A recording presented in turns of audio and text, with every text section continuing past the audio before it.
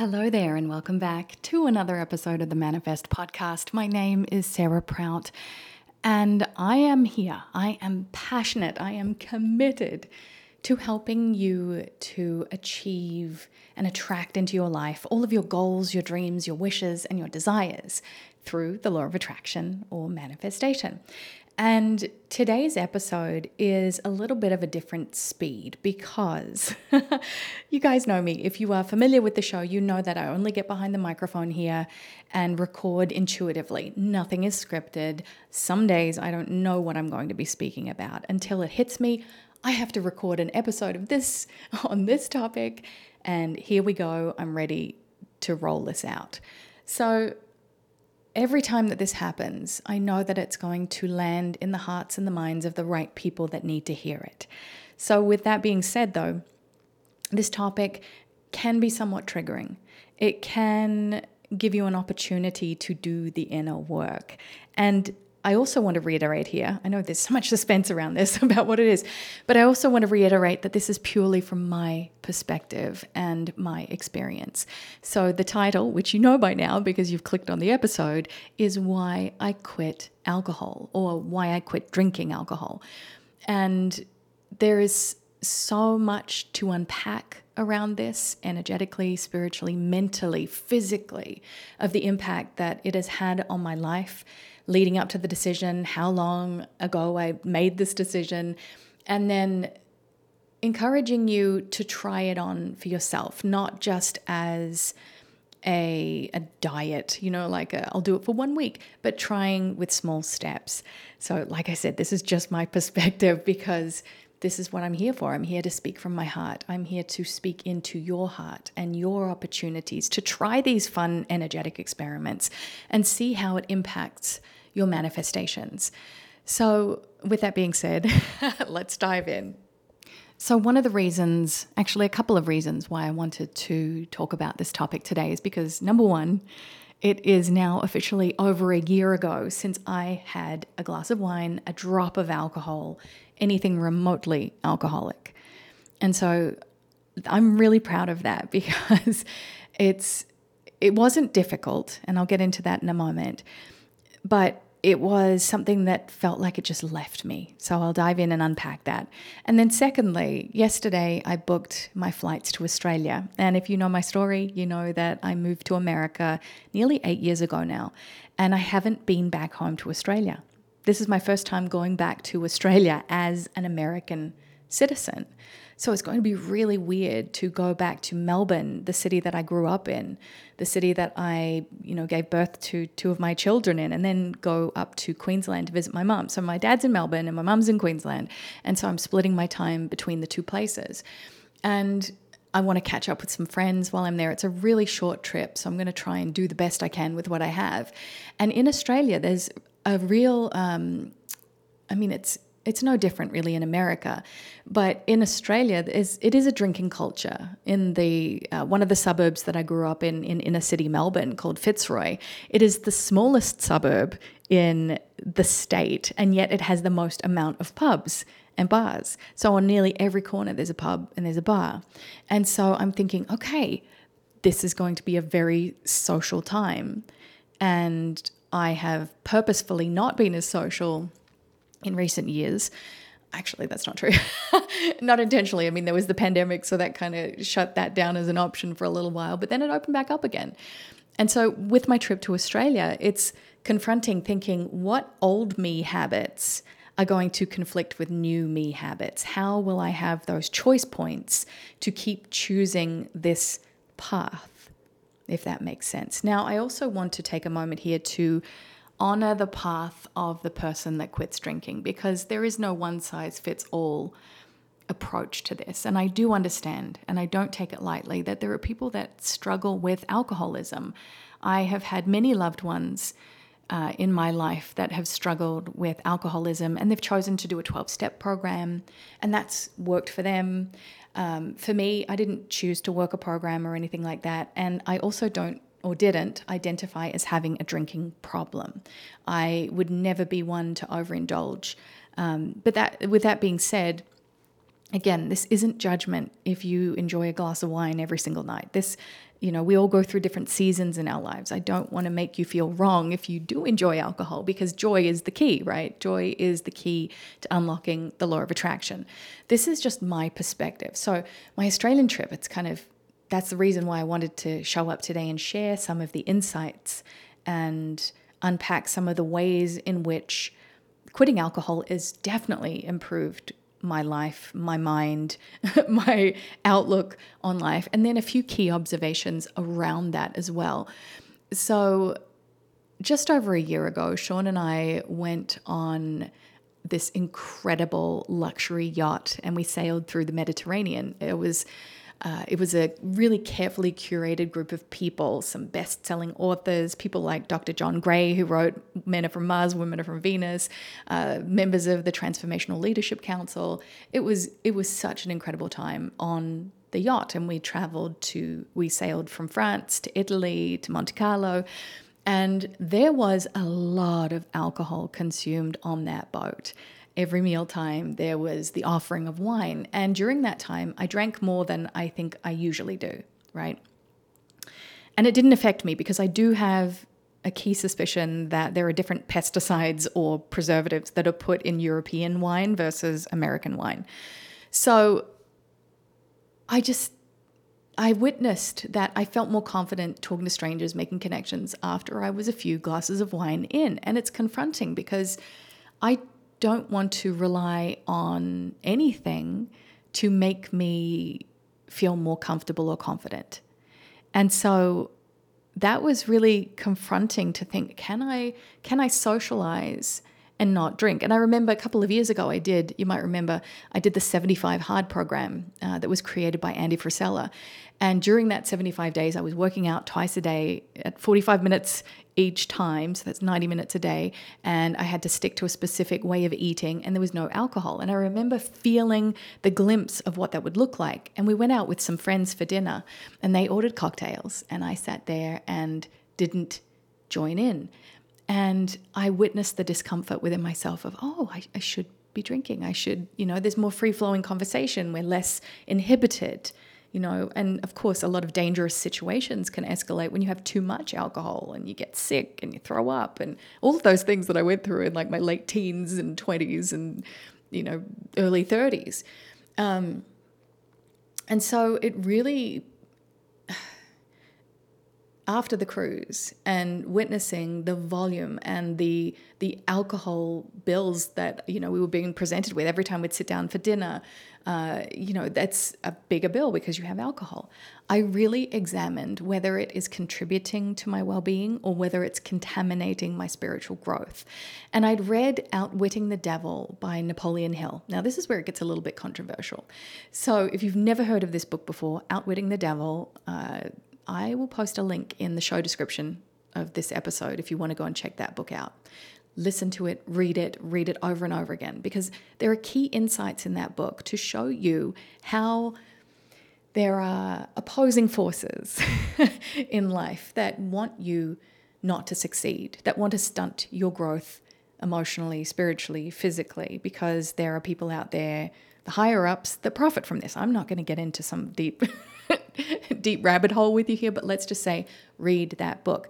And so the idea of the book, which was suppressed, by the way, for 70 years before it was published, because Napoleon Hill didn't want to create a situation where he would be judged or it would sabotage his income or impact the reputation of his family. And so it's a fictitious or not so fictitious conversation between Napoleon Hill and the devil, who is this witty, charming man who presents himself somewhat of a narcissist, of course, and reveals his secrets of how he gets into the hearts and the minds unwittingly of strong-willed, strong-faithed people, and these ways in which it operates and stops them from growing to their full potential. And one of the things that he identified in the book was alcohol.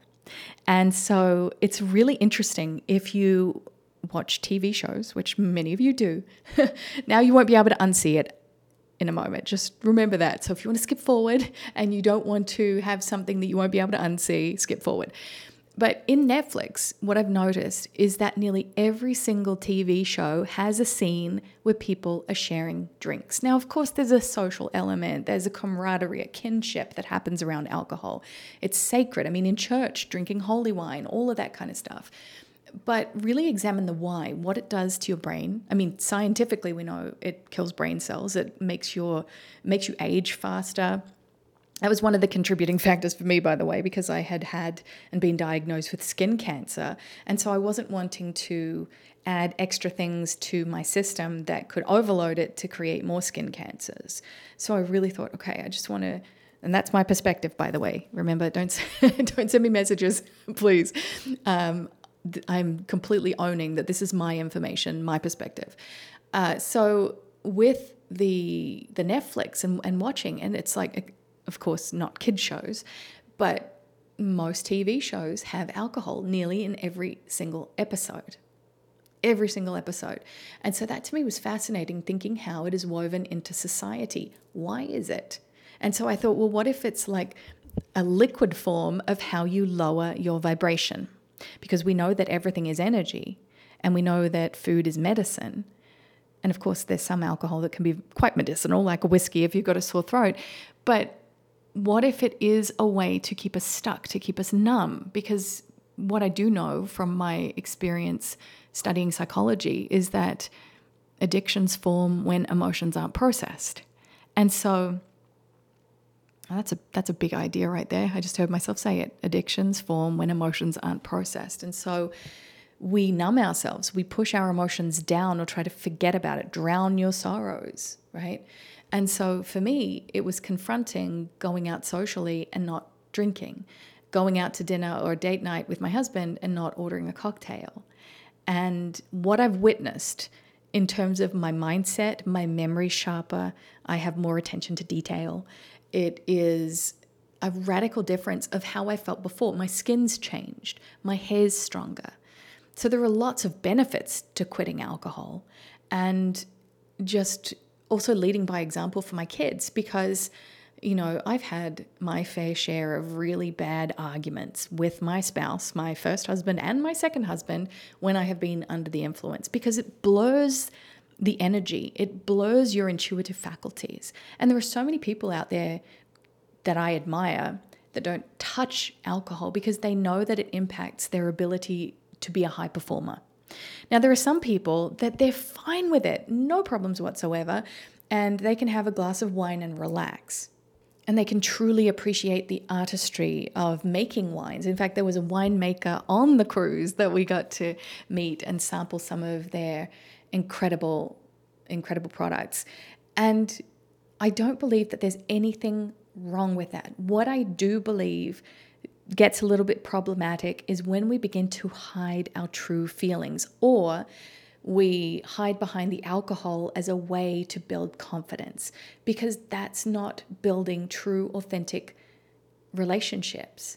Because you can't be tiddly, pissed as a fart, or three sheets to the wind.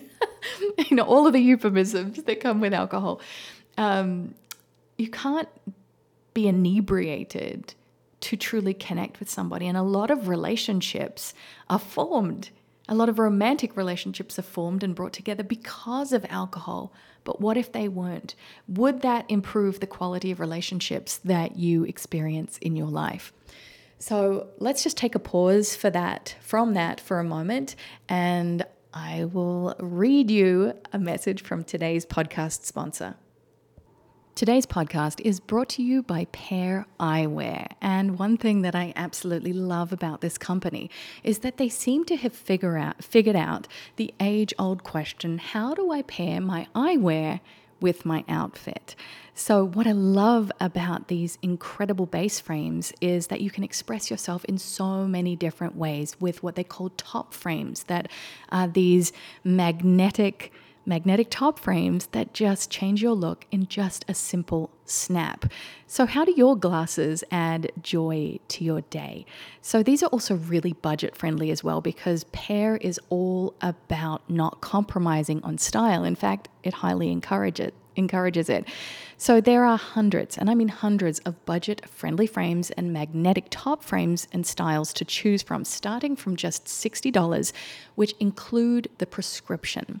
So with frames designed for men and women and kids, in fact, the whole family, you can customize everyone's look. So as I mentioned, you can match your outfit and support your home team, or you can make it a really fun experience in unlocking that creative expression within yourself. So what I love about Pair is that beyond helping you craft a style that's simply yours, Pair wants to do some good in the world. So for every pair that you buy, Pair provides glasses and vision care to a child in need, which is why I absolutely love partnering with this incredible brand. So go to paireyewear.com/manifest for 15% off your first pair. That's pair, P-A-I-R, eyewear.com/manifest. So you might be wondering, well, Sarah, how did you quit alcohol? Because sometimes our minds begin to self-sabotage. I've done this before with things like chocolate or getting rid of wheat in my diet and kicking the gluten. But alcohol was something that it was time to leave me. In fact, I didn't even miss it. I don't miss it. And I think that that's the measure of when you're truly ready to release the things that no longer serve you. So you could take this episode today and you could go, well, Sarah, I'm not going to ever quit alcohol. And that's perfectly fine. That's your prerogative. You can do whatever you want to do, right? I'm not telling you what to do. But I'm encouraging you to explore the things that you can just naturally allow to fall away that do not contribute to your overall well-being. And I mean, it's budget friendly. Alcohol and when you go out to dinner and you have a $16, $17 cocktail, I don't know, it depends on where you are, I guess. Does it contribute to you or does it make you feel gross?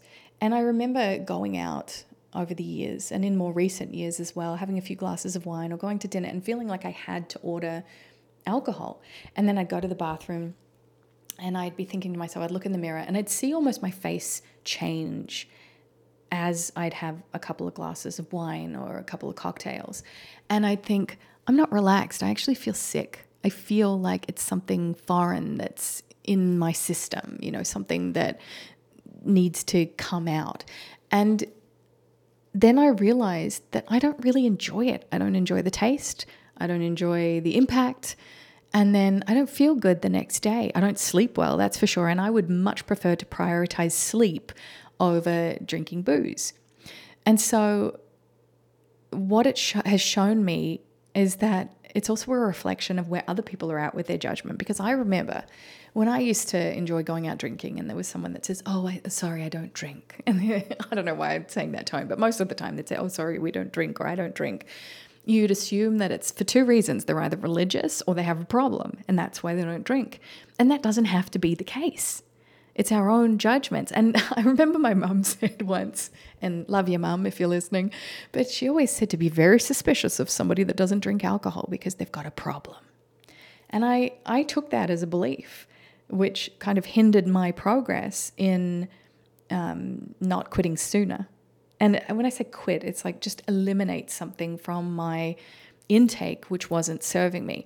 I mean, a few years ago, I don't know why. I wouldn't record a podcast episode on this, but I took away toxic forms of makeup. So I don't use, commercial products anymore. I use a lot of organic, clean, vegan ingredients in the products that I choose to use on my skin, my hair, body wash, that kind of stuff. Same with the products that I use in my home. I use a lot of organic sprays and I stay away from the heavy chemicals because it has a proven impact on your health and well-being. And I want to do as much as I can to, be vibrant, to feel okay, to do the work and fulfill the mission that I've been here to create in the world, which is to share how to manifest your goals, dreams, wishes, and desires, and also how to connect with the universe. Which is interesting because I was thinking about this before I recorded the episode when I was in the shower before. And the 12-step program, and I don't know much about it. I know many people that have been through it, both Alcoholics Anonymous, Narcanon, Al-Anon. And one of the steps is to connect with a higher power. And I believe that is pretty much what I do in my work with my brand, Dear Universe, is to encourage people to develop that connection with their higher self, with the universe, with the field of infinite potential. And we can't do that if we're cloudy. You got to have clarity, because without clarity, you can't move forward. So this is why I believe a lot of people feel stuck in their lives, because they're not truly willing to look at the things that they're taking in. And I'm not perfect by any means or stretch of the imagination, right? I might not drink, but, I eat fries and all sorts of junk, not all the time. Most of the time I'm pretty clean with my diet, but I enjoy treats. Of course I do. I'm human. It was so funny. I went out with my son the other day. He's preparing to move to California, which is really exciting for him. And it's such a luxury and a joy to be able to spend just time with Thomas, because I've got the other 3 kids. And so Thomas and I were walking from our Airbnb here in Vegas over to a restaurant that we went to and then to Starbucks. And he said, "Hey, Mum, do you want a coffee?" And I said, "Oh, I don't know, Thomas. It's after 3 o'clock. I don't think I can do a coffee." And he's like, "What happened to you, Mum? You used to be so fun." But it's true. I don't want to sacrifice my sleep. Sleep is so sacred to me. It's where my intuition refuels. It's where my creativity refuels. My imagination takes over. And I don't want to do anything that's going to impact that.